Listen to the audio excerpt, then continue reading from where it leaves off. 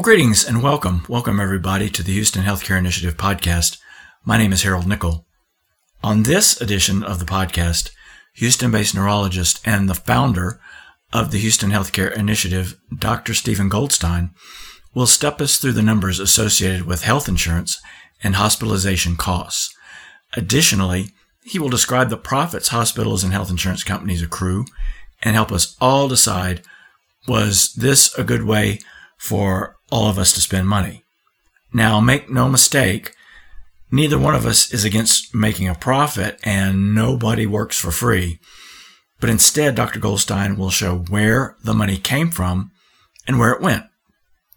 Ultimately, did the public purchase more benefits or receive a better value as a result of what they were charged?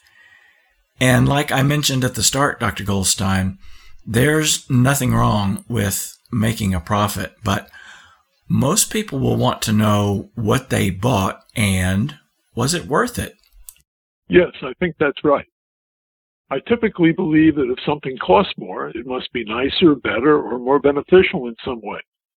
If I spend more money on a car than I have to, does it have to have a bigger engine, a nicer sound system, leather seats, or something else to justify the higher price? When I choose to spend more in this example, I know what I bought. Right. So let's turn specifically to the numbers from the medical industry, and more specifically, the costs for hospitalization. Sure. I was able to find out that in 2018, the average cost of hospitalization for people from 18 to 64 was about $10,000. The average charge for hospitalization with private insurance was about $20,000, and if you were uninsured, $60,000. And since math is tricky and can be kind of hard to follow on a podcast, the amount charged was double the cost. Do I have that right? Yes, on average, it's about double for the insured, and it's about 6 times if you didn't have any insurance. Well, okay. So far, so good.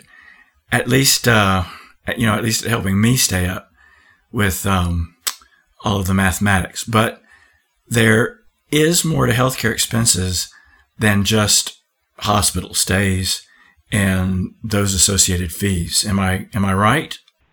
Yes. People often go to the doctor and have what are classified as outpatient charges.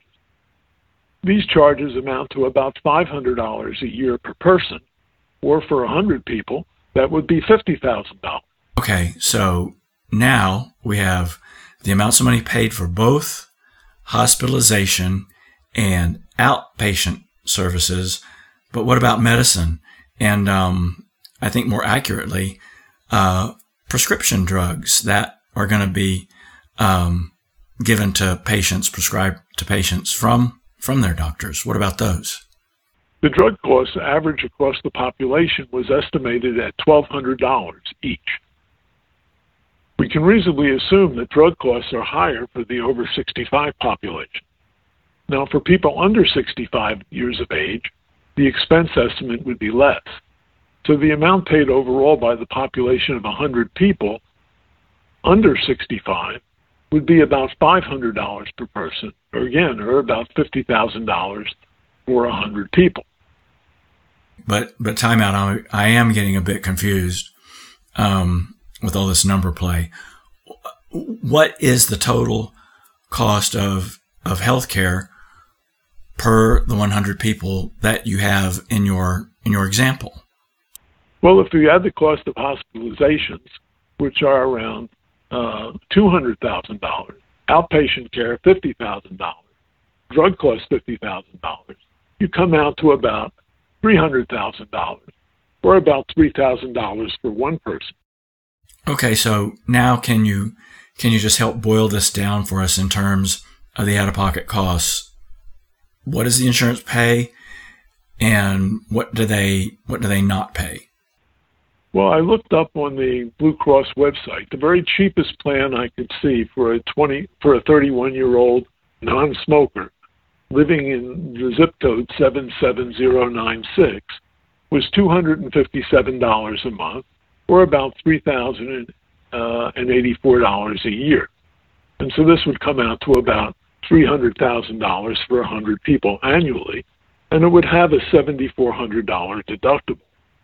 Now, if someone was age 50, that cost, instead of being around $3,000 a year, was $4,000 a year. Now, it is estimated that insurance only pays 1/3 of the bill, and the patient pays the rest through co-pays and deductibles. Okay, so let me make sure that that I've got this straight. The average cost of healthcare is about $3,000 per person. The insurance company collects at least $3,000 per person and pays out about $2,000, and the patient pays $1,000 out of his own pocket through the co-pays and deductibles. Is that right? I believe that's right. The gross profit for the insurance company is about $1,000 per patient. This is income for 100 patients, comes out to $100,000 for 100 patients. But this is gross profit, and it's reduced by commission for the insurance agent, salaries for the employees, including the insurance company president, and other overhead expenses like rent, utilities, and additional costs to, quote, manage care, unquote. Wow. So with the time we've got left today, Dr. Goldstein, and like we said at the start of the podcast, nobody is against making a profit, and there's no one working for free. But it is fair to ask for a good value based on the money that any of us spends on our health care, right? Of course.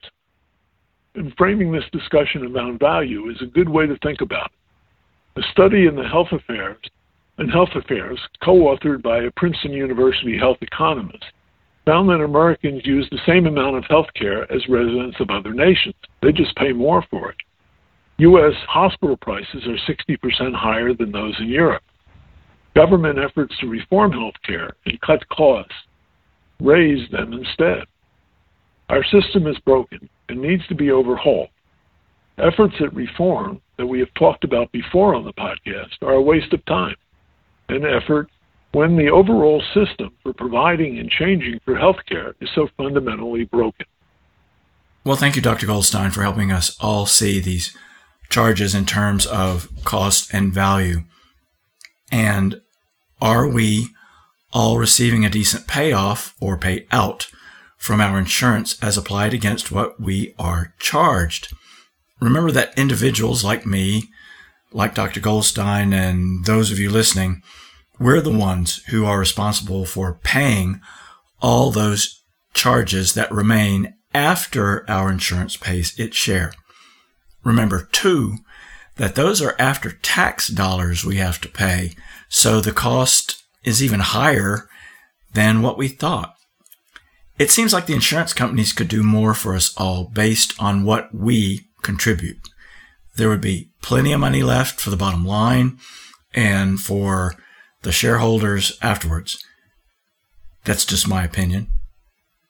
Hey, that's going to do it for this edition of the Houston Healthcare Initiative podcast. Now, we've got all types of social media posts and venues out there with information from Dr. Goldstein and from this and all the other podcasts that he's done over the months. You can also check out the website, which is www.houstonhealthcareinitiative.org. Thank you for listening. Tell your friends about us and come back next time for another edition of the Houston Healthcare Initiative podcast.